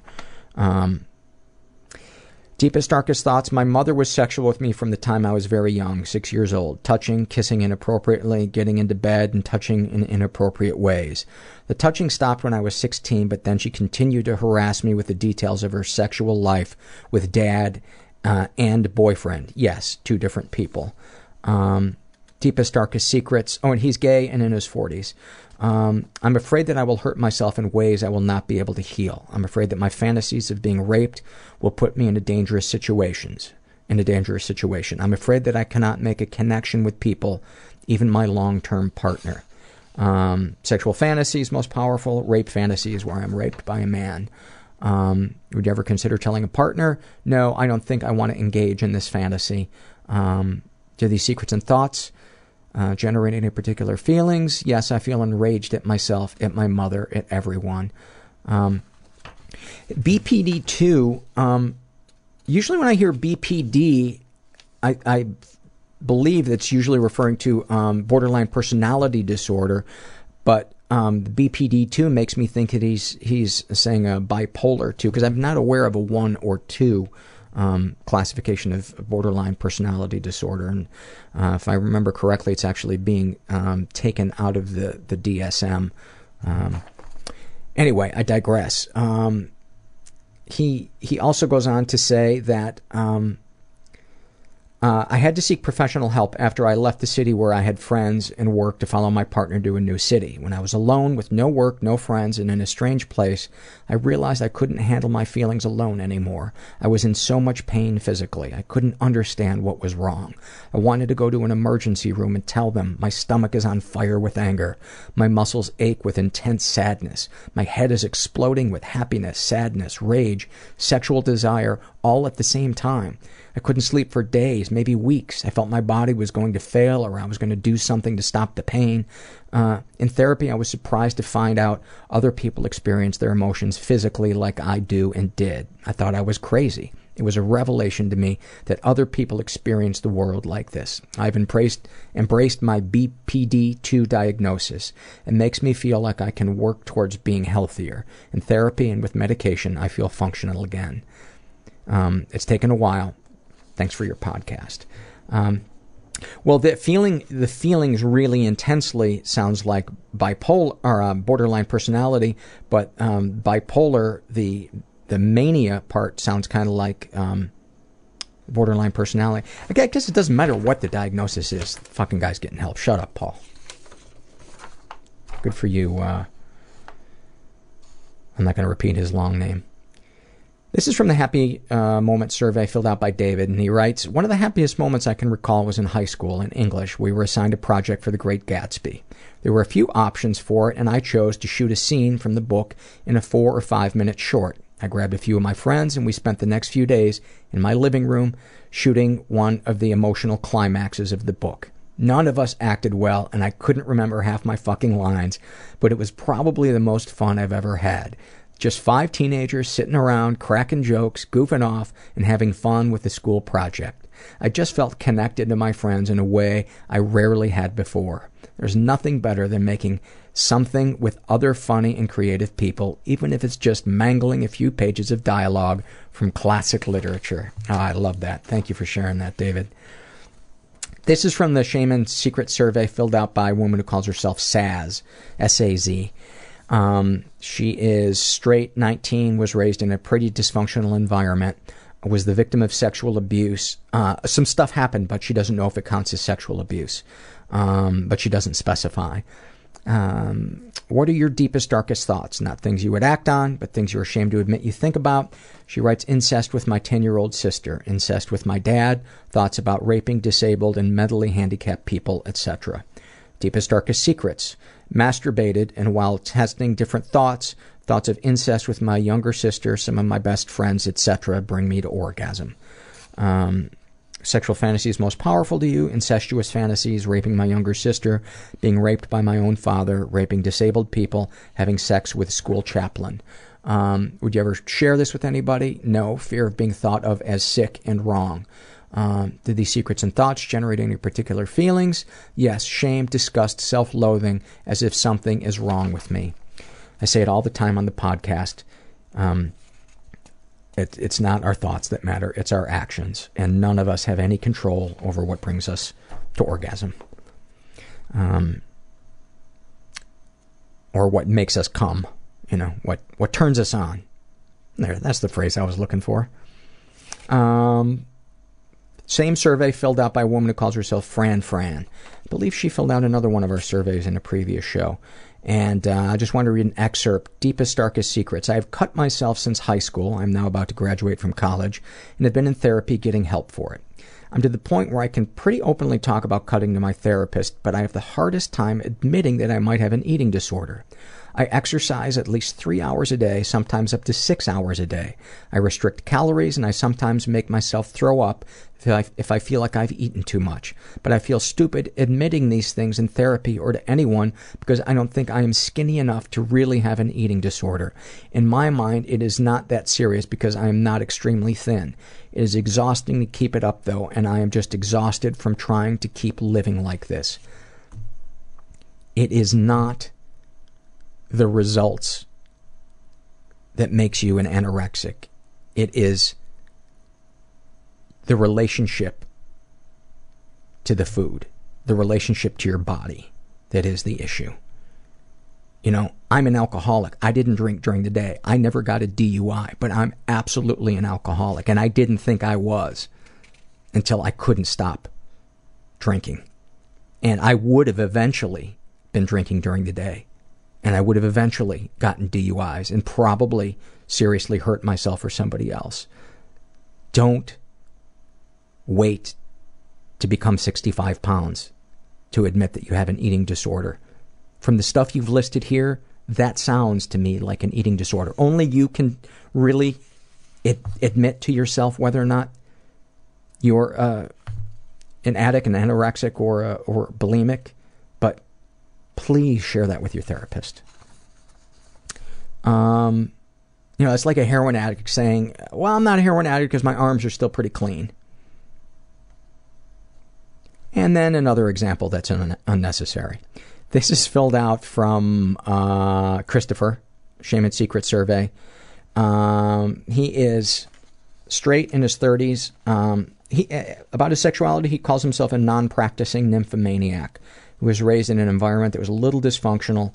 My dad is an alcoholic and used to fight with my mom every night. Constant tension in my house caused me to sleepwalk. Every month my parents would tell my brothers and I that they were going to get a divorce. It's hard to read. Half of the type is like, half of it is cut off, so I'm struggling to read it and talk at the same time. Half the time,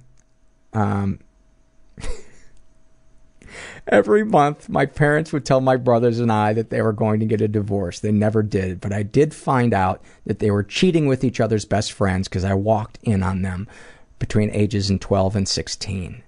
God, that's got to be painful and confusing.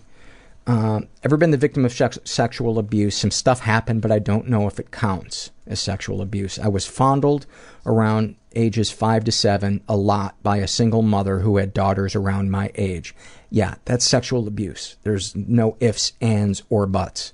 There was a lot of men that came in and out of that house, and when I think back, perhaps those girls were being abused because all they wanted to do when I went over there was to play, make out, or have sex. At such a young age, I know that kids explore, but these experiences were almost pornographic. Deepest, darkest thoughts. I want to have sex with pubescent girls. I find them attractive. Those thoughts of mine disgust me. Also, I'd like to rape a woman who has rejected me sexually. I'm kind of fucked up. Even though I have these thoughts, I believe that I'd never act on them. If I did, I'd go mentally insane and kill myself. I think sometimes about burning down my house and watching it go up in flames. Deepest, darkest secrets. I've masturbated at every job I've had, not in public view. My friend and I are both straight males, but I gave him a blowjob. It didn't bring me any pleasure or disgust. It was just something I did. This happened over 10 years ago, and I can still feel it in my mouth. Sexual fantasies most powerful to you. I covered it in my deepest, darkest secret portion. My current fantasy is to have sex. It's been several years since I've been intimate or even held, so I'm going for the basics here. However, in college I did have a best friend who decided she wanted to be gay. We were lovers without the contact.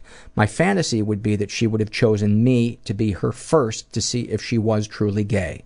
Instead, she chose some chump who helped her confirm she was gay. She was my love. I should have been her test subject.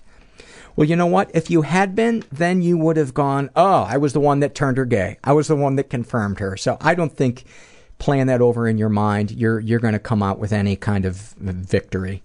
The brain has a genius way of kicking the shit out of us in any situation. Would you ever consider telling a partner or close friend your fantasies? I would never tell anyone my fantasies. Maybe my psychotherapist, but my brothers already keep their distance from me and call me a pedophiliac because one day I whistled at a high school girl that walked by my house. So I have to hide my identity like Batman. The general public want people like me dead. My thoughts disgust me at times. I think that if I had a proper adult relationship, I'd forget about teens and rape. I think I'm fucked in the head.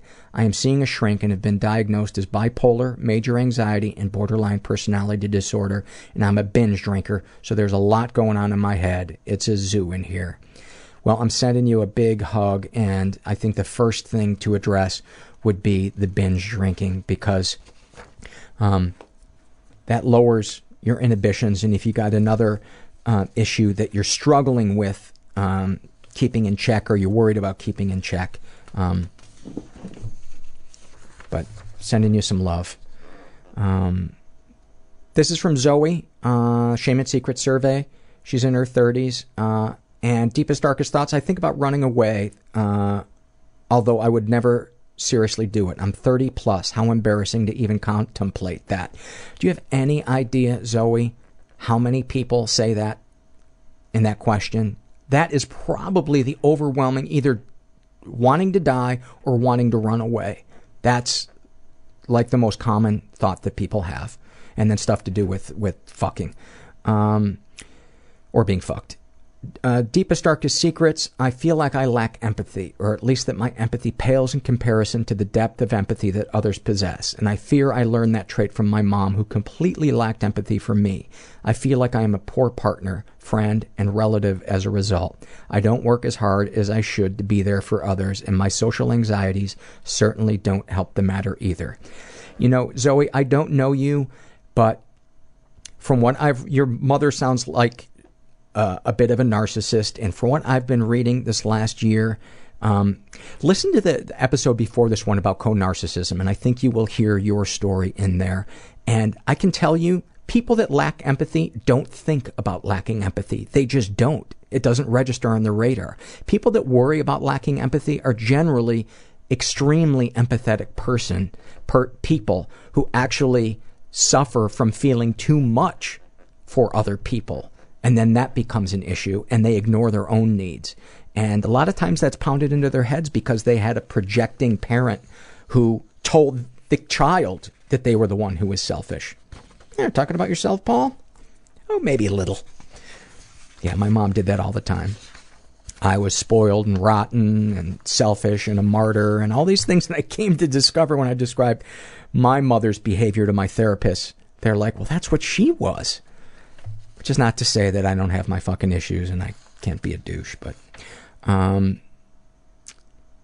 this is from the Shame and Secret survey filled out by a woman who calls herself Rain. She's straight, in her 30s, was raised in a totally chaotic environment, and deepest, darkest thoughts are that I'm a disgusting human being. Oh, and she was the victim of sexual abuse and never reported it. And I have to say, of all the people that check that off, were the victims and never reported it, usually wind up having the most amount of mental and emotional conflict inside themselves. I was sexually abused repeatedly from ages 9 through 12. These memories only surfaced 3 years ago. I am in my 30s. I feel deeply responsible for all of it. Oh, that breaks my heart. Oh. Basically, that I should have not let any of it happen, even if you instigated it as a child or a young teen. It is not your fault. It is up to the adult to say that's not appropriate. The first time at 9, the man in his 50s took me to his bedroom and had me touch him, and then he had intercourse with me. I remember thinking that if his wife gets home and catches me with her husband, she will be very mad at me. My older brother did lots and lots of stuff with me, from touching to sex. He also offered me up to one of his friends, who I let have sex with me. I was 10 to 12. One of my most shameful things I remember is thinking that my brother's friend was not as good at sex as my brother was. I have nothing but disgust for myself. At 12, I remember thinking I was pregnant, and I did not know if it was my brother's baby or his friend's. Thank God I was not pregnant. It saddens me that I had to deal with that on my own. I never told anybody about any of this abuse. There was no one in my life I felt safe enough to tell. Oh, Rain, I wonder if it's fitting that the name you choose is the moniker of the Rape and Incest National Network, because if you're not aware of that, immediately go to rainn.org, RAINN.org, and get some free counseling. Anybody out there who's been sexually abused as an adult or a child. And then she says, this is disgusting. My fantasies are disgusting. I hate myself. I have lots of things to be ashamed of in my life. You have nothing to be ashamed of. And she said that she's had an eating disorder for 25 years. Well, who would be able to accept their body, when stuff like that is done to it? Because that's the first place we go. That's the first thing we blame. I was at war with my body. Still am in many ways. Still hate many parts of my body, and it's so much related to trauma and blaming ourselves. This is Shame and Secrets. Let me see how we are on time. Shame and Secrets, filled out by a guy who calls himself Fat Creepy Guy. And I just want to read a portion of it. He writes, "This is pretty horrible and it'll haunt me forever, and it's very disgusting but true. When I was 18 and a virgin, no hope of ever getting laid, I was working in a restaurant and had an American Pie incident with a large roast beef. Nuff said. I was so unbelievably horny, and that was a foul, horrible, evil, truly depraved thing to do. It is sickening just recalling this. I've never told anyone about this. I was so desperate for sex at the time, I wouldn't have even thought of doing that if not for the chef who had me and another cook stick our fingers in it to feel how pussy-like it was. I have more, but I've got to stop. This is the darkest thing I've done." If that is the darkest thing you've done, God bless you. God bless you. That is so much more comedic than it is dark. That is such a teenage thing to do, and that you're being so hard on yourself. Sexual fantasies most powerful to you. I enjoy wearing panties and bikinis, feeling the softness and knowing there was a beautiful pussy rubbing against them once. That's awesome. That's awesome. I love this guy. I think you should open up a beach apparel / butcher shop. And guys can come in with their girlfriends, and everybody can leave happy. And I'm not making light of you. I wish you were here so I can give you a big hug and tell you to lighten up. This is... you know what? I think I'm going to skip this one. Oh, you know what? No, I do want to read this. This is filled out by Anastasia, and she writes, "I have recurring fantasies of my mother taking her own life, as she has threatened to do this all through my upbringing. Only now, since I've broken off all contact with her after 25 years of abuse, her threats have become more frequent and, it appears, more serious. Her friends contact me on a regular basis, blaming me for her suffering, and my mother's posts Facebook status updates about what a horrible daughter she has. At this point, almost all my deepest, darkest thoughts circle around her killing herself and how good it would feel to finally be done with all of it, to finally be free. Deepest, darkest secrets. I was molested by my mother's boyfriend when I was 5, but I don't remember much of it, and my mother has never wanted to discuss it, even though she caught us together in her bed.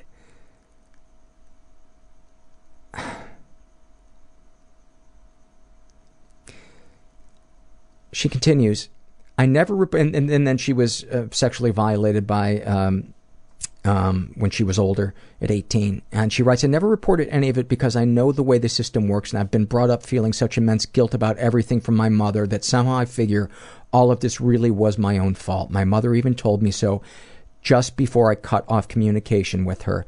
That was actually the last straw for me. Now if she kills herself, it will be all my fault for shutting her out of my life. She lets me know this through her friends, so I guess when that happens, my deepest, darkest secret will be that I killed my own mother. Oh my God. You are not responsible for anybody else. And guess what? When you went to her, when she caught her boyfriend in bed with you at 5, and she wouldn't allow that to be discussed, she cut off communication with you. Fuck her. Fuck her. I hope this episode doesn't sound like I'm picking on moms, because there's a shitload of really bad moms in this one. I'm not. That's just how this one happened to kind of unfold.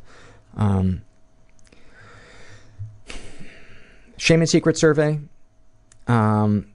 Just want to read one excerpt. This is from Pokemon Master, and she says, I have a desire to take a scalpel and pull it down from the shoulder to the wrist and peel off the skin. Note, I've never self-harmed other than once when I drew a Triforce on my arm with a knife out of boredom. And her sexual fantasies, most of the time I fixate on scenes from TV shows or movies, hetero or gay, either girl on girl or guy on guy. If I try to picture people I know, generally I can only picture their face, but not the actual act. I feel frustrated that I can't picture myself in the scene properly. Thank you for sharing that, Pokemon Master. This is an excerpt from Shame and Secrets filled out by Mr. Fisty, and he writes, deepest, darkest thoughts, mostly self-harm or harming others. I like to hope for harm on myself to get out of situations. I also hope for major, horrible events to occur, such as bombings or shootings to happen and to make me feel out of control of a situation. I also imagine how people will kill me when I first meet them. I also imagine killing people I don't like / venerable people, such as children and the elderly. It sounds maybe like a little bit like unwanted thoughts. Deepest, darkest secrets, I lie about situations for no real reasons. I've lied about drug addictions and rape on several accounts, and have also lied about having mental disorders and severe physical acts of violence / self-harm. Sending you some love. This is filled out by Greg, and I wanted to read this one too because I felt like it was a little similar to the previous one. He writes, I'm a liar. Deepest, darkest secrets. I'm a liar about everything. My ancestors, social status and history, my own relationship history, my health, everything.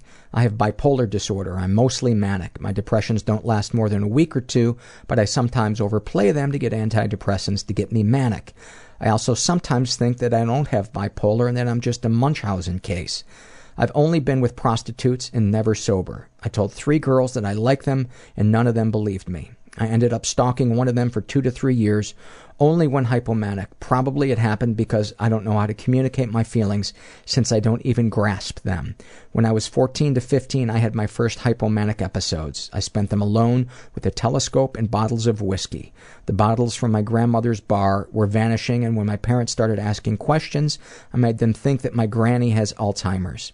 I love being a manic a bit too much. I would change any personal relationship with a manic episode, and that's what I'm doing actually. The silly thing is that I don't know why I am that screwed up. My brother, a year younger, turned out to be the epitome of normality, and I, an ex-genius, child prodigy, alcohol pill popper who lives between his ears, and every time he gives it a try to get out of there, realizes how incompetent he is. And imagine that I've been in therapy all through my late teens, and since I've been diagnosed 2 years ago, all in all, what I only care about is to burn my plethora of high-functioning brain cells through manic episodes and alcohol. You know, if you are really, you really do have an alcohol problem, I encourage you to try to get in touch with your emotions, because the one thing that I see that keeps more quote-unquote smart people from getting sober is their refusal to leave the intellectual plane and get in touch with their body and their feelings, and to get in touch with their spirit, because the spirit is the thing that drags us down, that makes us want to keep getting fucked up. And we think that we can jumpstart it with our intellect, and we can't. So I hope that makes sense. This is from the Shouldn't Feel This Way survey, filled out by, by Bimbop, which I found out is a drink, by the way. She filled something out a little while ago. And she writes, what would you like people to say about you at your funeral? Of course, let's just say right now, she was brilliant. An original thinker, philanthropist, and generous and non-judgmental spirit. She was really concerned with the bigger picture. Years before her fame, and in turn fortune, were realized, she established herself and her views as a layperson, a commoner, and she operated from this position until the end. That's so awesome. How does writing that make you feel? Awesome. I would fucking love that. Having just started on my master's degree in creative writing, I will still hold that in my mind as a possibility. If you had a time machine, how would you use it? Go back to early childhood, 1 to 6, and see how my mother acted towards me. Boy, this is the bad mother episode. I'm supposed to feel pity for my mother, who has gradually declined in health over the past couple decades because of her anorexia and related health disorders. She was in the hospital and almost died. She had her colon removed and now has a bag. She is really pathetic, but she is a mean-spirited and abusive, evil person. Of course, I'm supposed to feel sorry for her, but I don't. Honestly, even from a Christian point of view, she deserves it. Dragging a 5-year-old around the house by her hair is not okay. How does it make you feel writing that out? Like I'm justified in thinking my mom is a total evil bitch. Do you think you're abnormal for feeling what you do? No. Would knowing other people feel the same way make you feel better? Maybe. Thank you for sharing that. And you know, who knows whether or not your mother is evil, but what she did is fucking evil. Shouldn't Feel This Way, filled out by Dizzy Bird, 55. She is, how old is she? She's in her 20s, and I'm supposed to feel guilty about cutting off my father from my life. Yay, a bad dad. I'm supposed to feel guilty about cutting him off from my life, but I don't. I feel guilty that my sister can't. It feels like a relief. I don't think I'm abnormal. Rationally, no, but emotionally, I feel like I must just be irreparably broken. Would knowing other people feel the same way make you feel better about yourself? No, I want to be special. That's awesome. And I feel the same way about my mom, is that I don't feel guilty about cutting her off, but I do feel guilty that then my brother bears the brunt of dealing with her.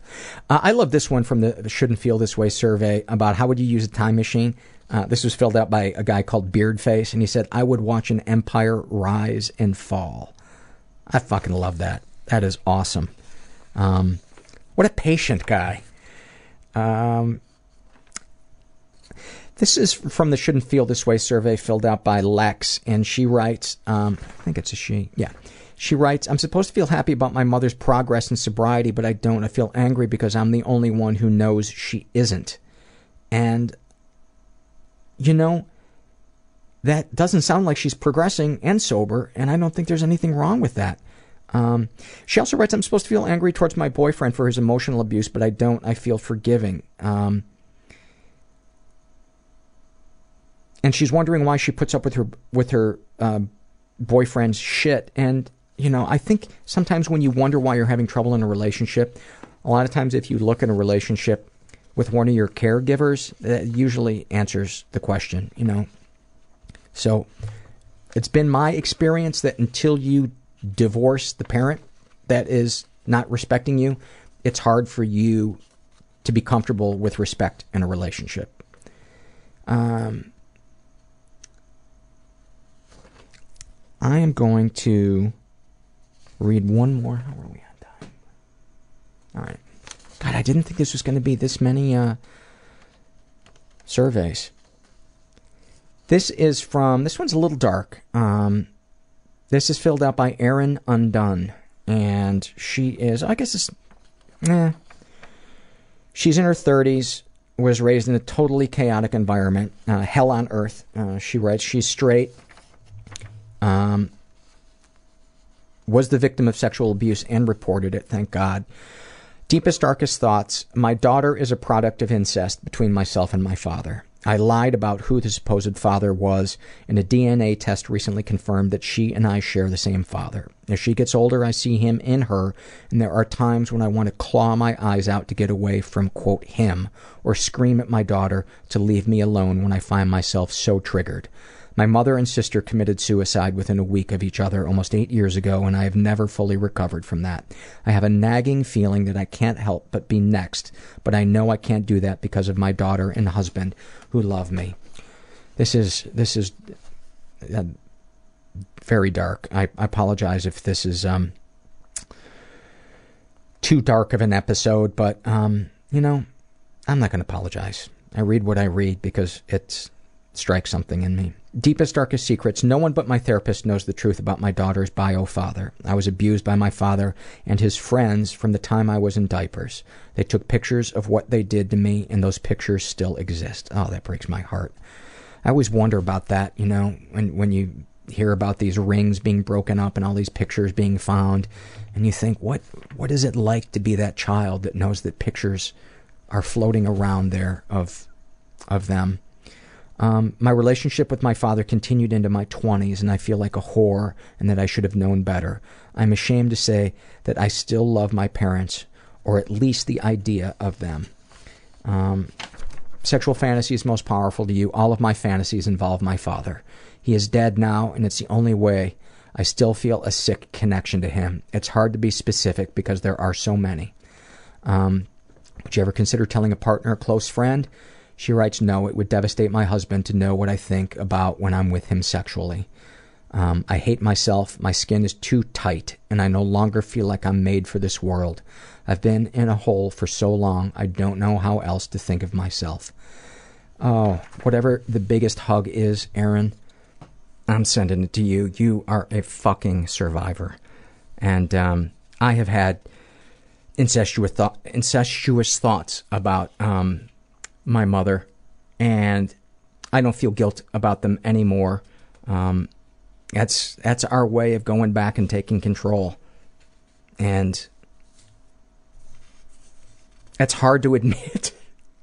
It's hard to admit that, but the more of us that talk about it, the less shameful we'll feel. And I hope we get to a point one day where people will look at the thoughts in our head and the feelings in our bodies, and it'll be no different than somebody having a cold or something else.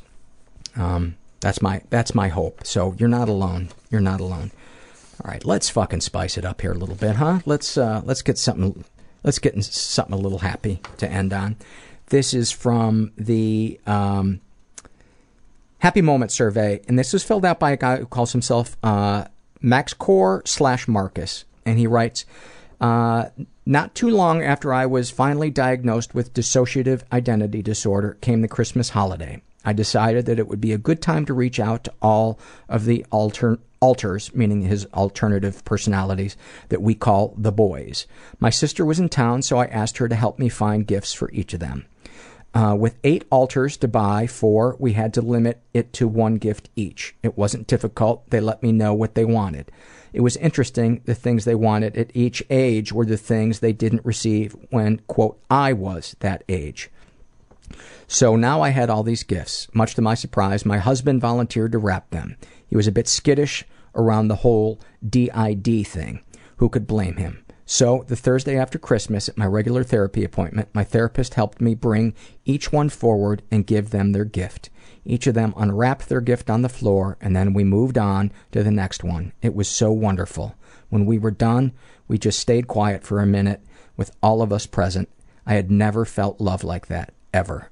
Just for a few moments, we were all together for the first time. It was so beautiful, so magical, and so powerfully strong a feeling of love that I was speechless for many hours after. That was one of the, if not the happiest moments in my life. Thank you for that, Marcus. And, you know, it occurred to me today that in my recovering from addiction and depression and all the battles I've been through, the cheapest, most widely available anti-anxiety thing that I reach for is meaning and purpose in my life. And unfortunately, it comes in a really plain wrapper, and I often forget that. But when I do connect to other people and feel that sense of meaning and purpose in my life, it always makes me feel like everything's going to be okay. So I encourage you guys, get some of that in your life, and it helps. It really does. And I hope that you know that you're not alone. And thanks for listening. Everybody I know is bizarrely beautifully Everybody fucked up I know in some weird way. bizarrely beautifully Everybody fucked up I in some know weird is way. Bizarrely beautifully fucked up in some weird